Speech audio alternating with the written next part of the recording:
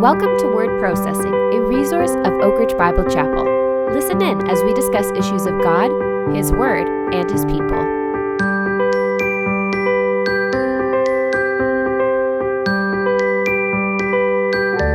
Well, hello everyone, and welcome to another edition of Word Processing. My name is Andrew. I'm here with Josiah. Josiah, it's been a couple weeks since you and I have been back together, but we are here to discuss the Word of God, and more specifically, a sermon that you've preached just this past Sunday here at Oak Ridge Bible Chapel. We are back after a few weeks of break in the book of Matthew.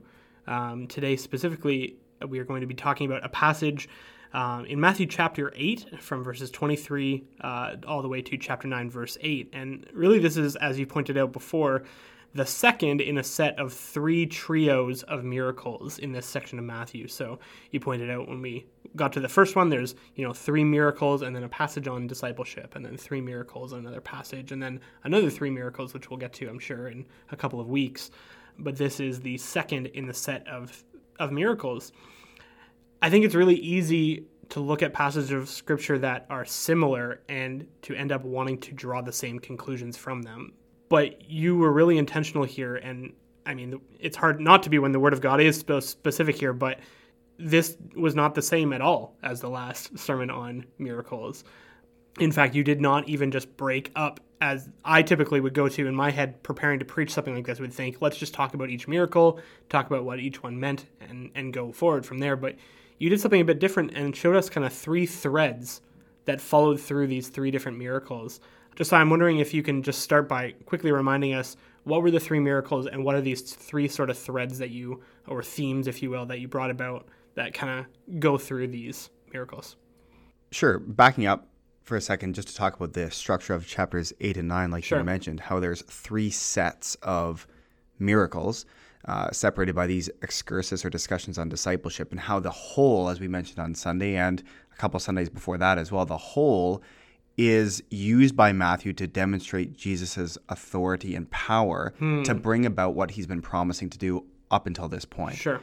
And so as a whole, they do kind of have one purpose. Chapters 8 and 9 are to demonstrate the authority of this Messiah, that he can bring about the kingdom that he's promising to Israel. Now, when you get down into the weeds and into the trees of this forest, you see that these sets of miracles are different. Although they have this same overarching theme of demonstrating Christ's power and his authority, they are different. And Matthew, inspired by the Holy Spirit, is very intentional about including each and every one of them and selecting them and arranging them. And they have a purpose. And so as we study the Bible, we want to pay attention to the uniqueness of each of the three sets, but also the uniqueness of each miracle, each miraculous sign, because those are all intentional, and they give us clues and hints as to what the biblical author and the Holy Spirit wants us to do in response. And so that's why they're different a little bit. And I think that's a really important precursor that we remember, especially when looking at the different gospel accounts as well, because each gospel writer included different accounts and different miracles and different things. And sometimes people say, well, how come this one didn't talk about this thing or this one didn't talk about this thing? Well, you just said it. They have a purpose inspired by the Holy Spirit in what they are trying to accomplish. Yeah, in fact, you may notice when I teach or preach, I am very wary of pulling in information from another gospel account. Some teachers and preachers like to do that to fill out the story. They may say things like, now in Luke's account, he adds this little detail that Matthew leaves out. Or in Mark's account, they add this detail. And they kind of try to create this composite picture of Jesus' life and ministry. And I think there's a place for that. But when it comes to preaching for the purpose of application for God's people, I think Matthew left whatever that is out for a reason. He didn't include that for a reason. Yeah. And to import from another gospel account, to me, is a bit of an attack on the sufficiency of Scripture, to be honest. Wow, yeah. That Matthew is arranging things, again, under the inspiration of the Holy Spirit for a specific purpose. And so I don't feel the need to go outside of Matthew's section or his pericope to bring clarity from other gospel accounts or other passages. Now, we can use other passages to illustrate or to show where prophecy was filled in, all sorts of things. So this isn't a blanket statement. I just am very cautious to do that because I think Matthew is doing something very specific. So it's best to just stick to what he has said and leave out what he has not said because he left it out for a purpose. Now, your question was about these three threads that ran through this specific section and this middle group of of 3 miracles. Well, I highlighted 3 threads that ran through all 3, and they were, as you mentioned, fallenness, fear, and then the fix for this fear. Now, fallenness, as you go through these miracles, there's a miracle of Jesus calming the storm, and I pointed out that he rebukes the wind and the waves, and that word is always used in the Bible as a corrective to evil or perceived evil. Yep. And so here we have Jesus rebuking creation that is thrashing about and threatening the lives of the disciples, or so they thought. And so there's the fallenness of creation. There's the fallenness of the angels, the fallen angels or demons in the next scene where Jesus casts out these demons and heals really or delivers these demoniacs, these people who are possessed by demons.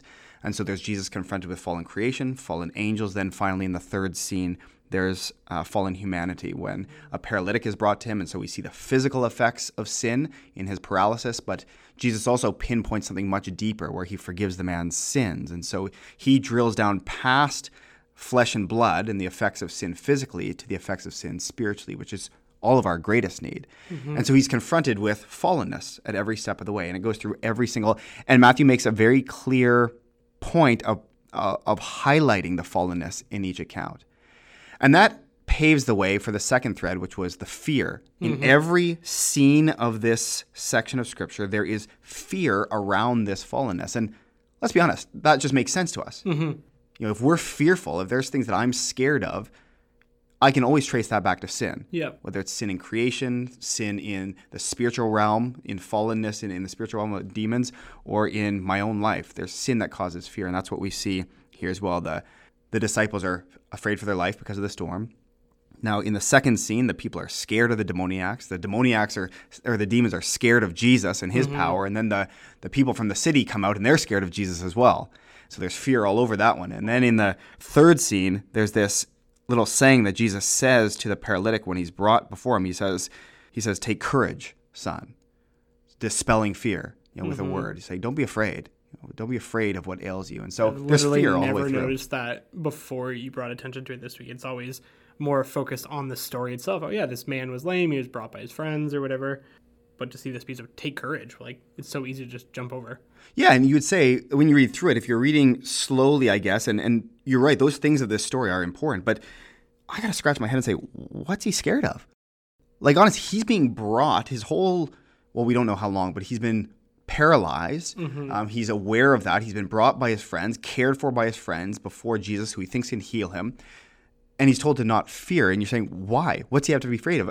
Until you realize that fear has woven its way all the way through this pericope and all the way through this middle section, you don't understand that is a connecting thread that we wanted to pull on. And then finally, the third one was the fix. So how do we address the fear that is in response to the fallenness of this world? And I just pointed out that Jesus, not surprisingly, is at the center of every single one of these scenes where the disciples are scared because they haven't fully comprehended who Jesus is. In fact, they say, "What is this man?" That even the storm, the weather obeys him. They don't fully comprehend his power and authority, although they've been privy to some pretty incredible displays so far. They still don't fully get it, and fear thrives there. The demons, they know exactly who Jesus is, and that's what scares them. Yeah. But the people from the city, they don't know who Jesus is, and they're scared because of that. So there's a bit of a juxtaposition there, which is really interesting. But there's fear in response to that. But Jesus is at the center again. Who is he? He says the Son of God, they call him. They know exactly who he is and the power he wields. And then in the last scene, Jesus himself says that he's the Son of Man. He has authority over sin on earth. And so he's declared himself. But again, in confusion about who he is, fear thrives. And so when we talk about the fix, it's all about Jesus, and that shouldn't surprise anyone. But I laid it out in 3 questions. So how do we fix this fear that is in reaction to fallen creation, angels, humanity? Well, it's who is Jesus? What authority does he have? And in this case, he has authority over all of these things. And then finally, what promise has he made? And we know in this section of Matthew, he is building up, declaring that the kingdom is at hand, that he's offering the kingdom. And that kingdom is a place where there is no fallenness. There is no fallen angels. There is no fallen creation. There is no fallen humanity. And so he's giving them a sneak peek of what is to come. And so again, it's all about Jesus. He casts out fear. Perfect love casts out fear. He is perfect love. Yep. And so he is the remedy. He is the fix to fear. It's interesting, just as I hear you talking, I'm confronted, I guess, with this reality that you made really clear, but I think it's hitting me in a bit of a different way today. The idea that all of anything we have to fear comes from fallenness, which is sin in and of it. It's fear of a result of sin. And I just wonder sometimes, if that is part of the reason why so often in the Bible it reminds us to fear not. It's not just, I think it's easy to associate and just say, oh, don't be afraid, don't be scared, but to really associate it with sin and realize that every time we are giving into fear, we are given into something that is a result of the fall directly. Yeah, objectively, there are things to fear. Mm-hmm. Creation, the storm that the disciples faced, was more powerful than them. Yeah. The demons, more powerful than the people. Mm-hmm. Our sin nature, more powerful than us. We lose those fights 10 times out of 10. Mm-hmm. And so objectively for us, we like to think more highly of ourselves than we ought, that we're more powerful than we actually are. These things are bigger than us. They're more powerful than us. But then Jesus comes along and he says, if you're in me and I in you, we're told that he that is in us is more powerful than he that is in the world. Mm-hmm. That's the only reason we can't fear. We don't have to fear. Sure. Left to ourselves, we should be afraid. Yeah. Totally, we should be afraid. We are outgunned, hilariously outgunned. Yeah. But Jesus comes along, he says, but with me, because of who I am, the authority I wield, and the promise I've made, you don't have to fear. But as people, we forget that. We forget who we're attached to. We forget who lives in us, and fear creeps in, understandably. What a great explanation. Now, one of the first topics that you addressed today and as well in your message was the idea of fallen creation. So that very first miracle, the storm coming through. Maybe it's just me, but I feel like the idea of fallen creation is somewhat of an uncommon topic. And even when it is discussed, it's generally just about humanity. So you brought up that point of fallen humanity.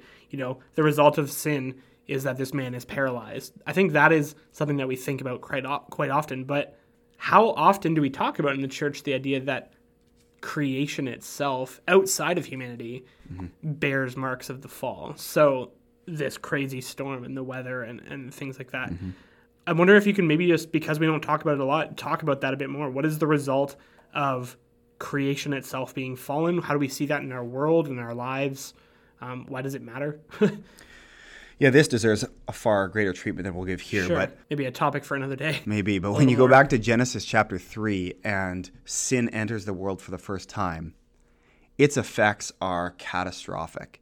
It fractures everything, every relationship. Certainly our relationship between humans and God is fractured. Mm-hmm. Our relationship between human to human is fractured. Human relationship to creation is fractured. Creation's relationship with itself is fractured. In fact, in Genesis chapter 3, verses 14, 15, 16, 17, God is doling out or explaining the consequences of the disobedience.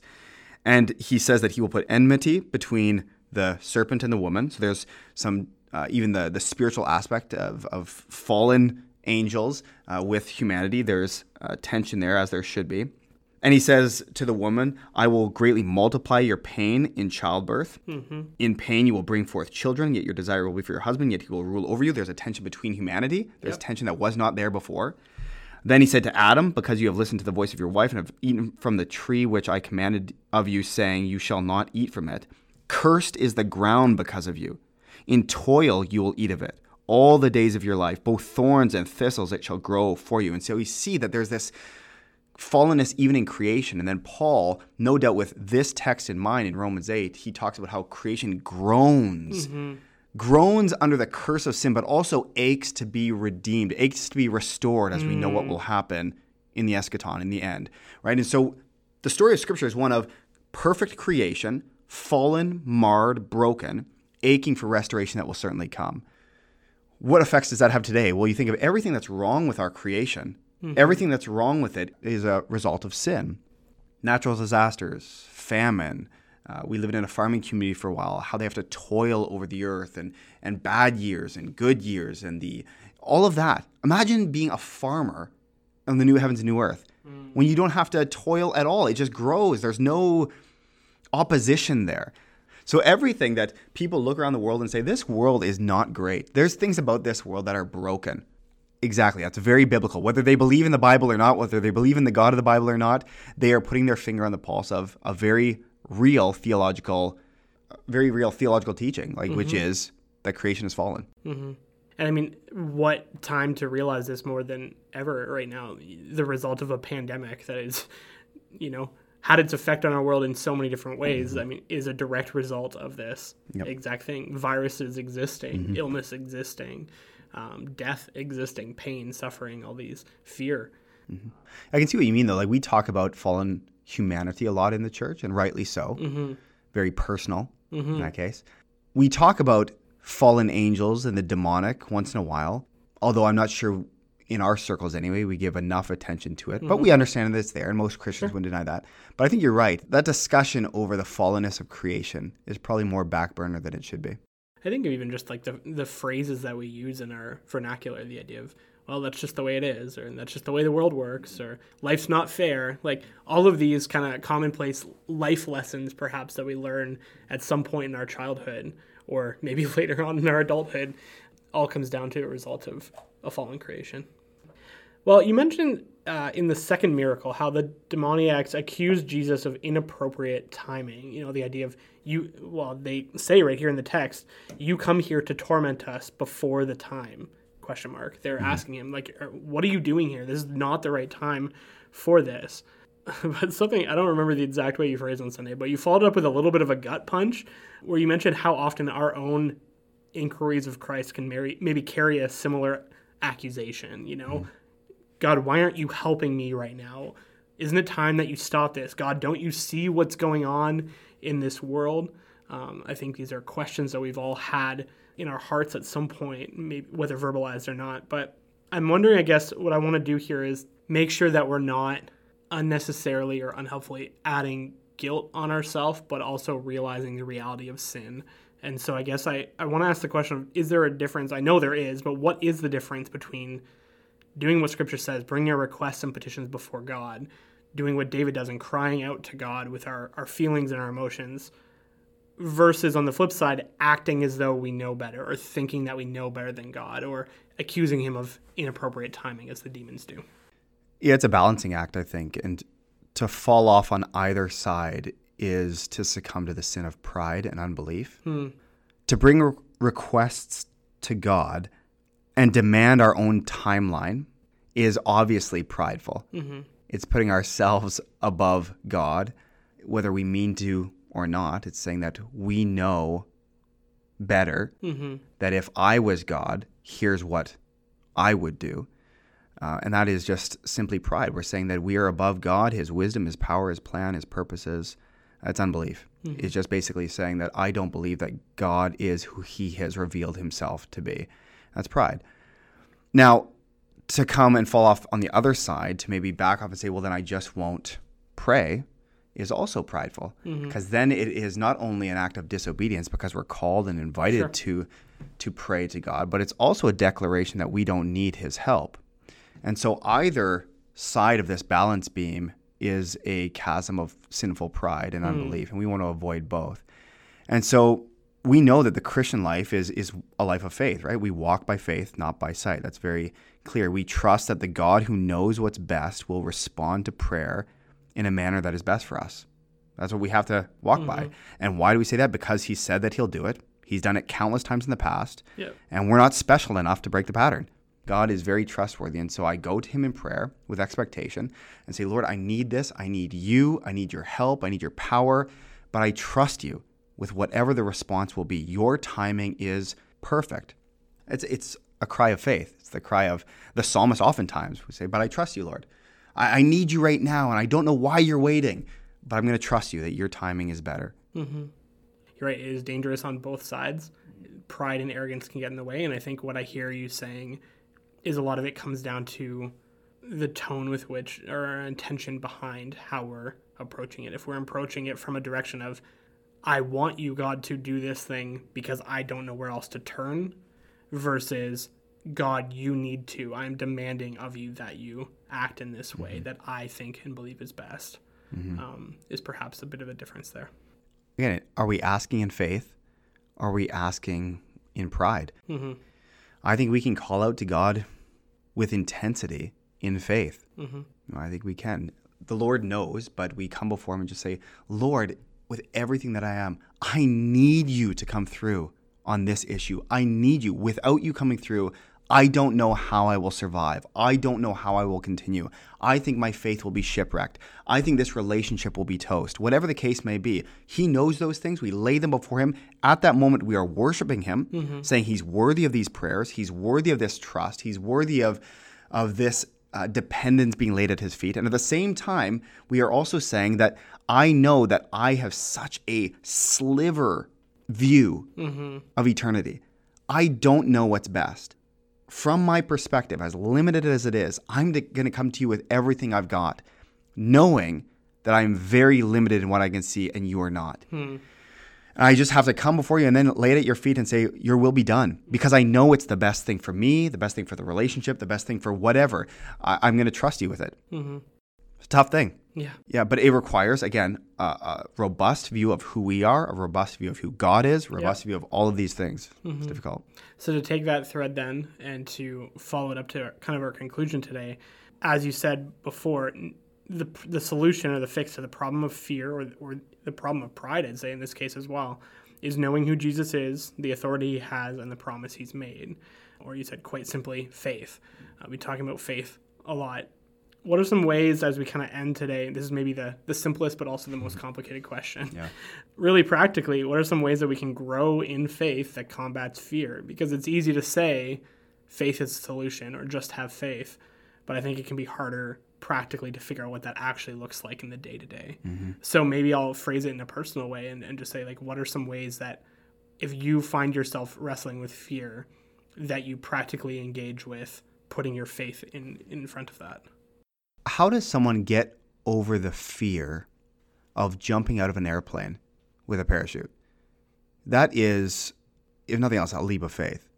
How do they get over that? Well, they may do a number of things. They may have done it before in the past. They may talk to people who have done it in the past. They may read the resume of the pilot or the Yelp reviews. I don't know if they still have those. Yelp? I don't know. The Yelp reviews of the skydiving school. They may read the manual of the airplane, of the parachute. They may do all of this research.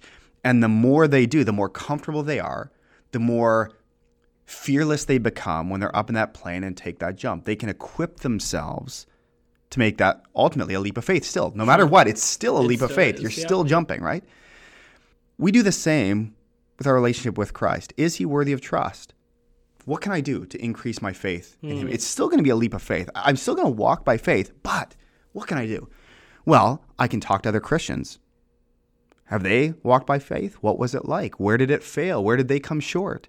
I can read the word and know this Christ that I'm trusting. His resume is far greater than any pilot, any flight school, any skydiving school. I can get to know him more. I spend time with him. I talk to him. I pray.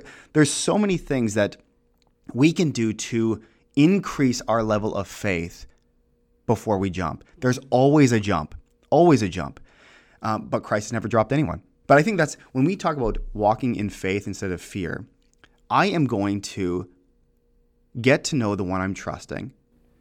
And when the fallenness of this world confronts me and I am tempted to respond in fear, seeing that those things are stronger than me. They will overwhelm me. I have to be able to fall back on the reality of my Savior, and that he's never let me down, and that I'm in him, and the promise that's coming through, and the authority he has. The authority is so much bigger than anything that can prompt fear in me. And I have to walk by faith, trusting him. That's really what it comes down to, isn't it? Like we grow in our understanding of him, that we can walk with confidence. What a great illustration. Sometimes we look for a more complicated explanation than that. And I mentioned, I think, on Sunday that it is a bit of a Sunday school imperative, a Sunday school lesson at the end. You know, instead of being afraid, have faith. Instead of fear, don't fear the fallenness, have faith in Christ. Trust Jesus. Like, I've heard that a million times. We need to hear it a million times. You know, we need to be prompted to trust Christ and know that he is trustworthy, and that nothing that prompts fear in us, nothing in this fallen world can touch us in the ways that are important if we're in Christ. And just walk in that reality. This is not a call to be bad stewards and foolish in this world. Definitely. And to walk into oncoming traffic and and to be reckless.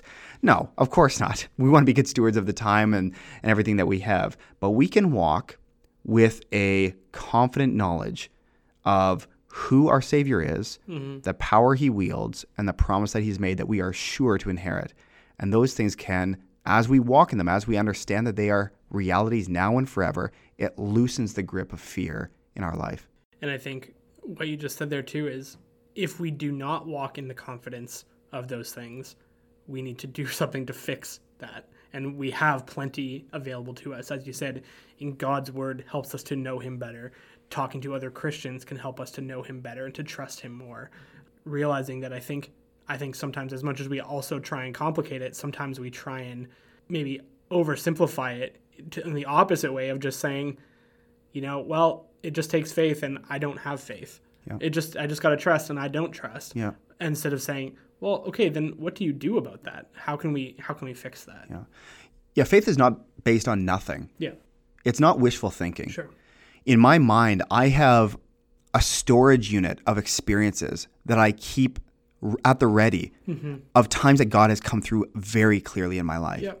And when I'm facing something that is striking fear in my heart, I just pull out one of those things and I review it. Yep. I know that God has come through in my life. And then I can add to that storage unit other people's experiences and the experiences of saints gone past, the cloud of witnesses that we're told in Scripture. It's saying that this can be done. And I add these to my storage unit in my head and I pull them out often and they dispel fear because I know the God that I'm following. And so we just need to be intentional about stockpiling reasons to believe and reasons to walk in faith. And the more we understand, again, Jesus is who he said he is and can do what he claimed to do and will do what he's promised to do. I mean, just like Paul said, honestly, what can you do to me? What can this world do to me?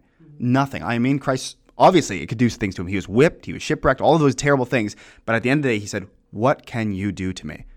I mean, I go home to be with the Lord if I die. If not, I'm going to serve him here. To live as Christ, to die as gain. Honestly, I am free from fear. I want to be like that. Yeah, don't we all?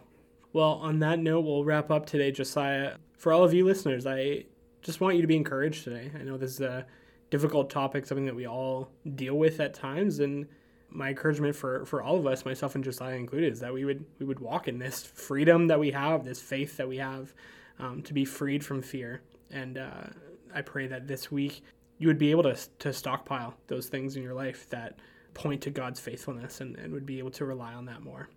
Until next time, thanks for listening, and we will talk to you again soon.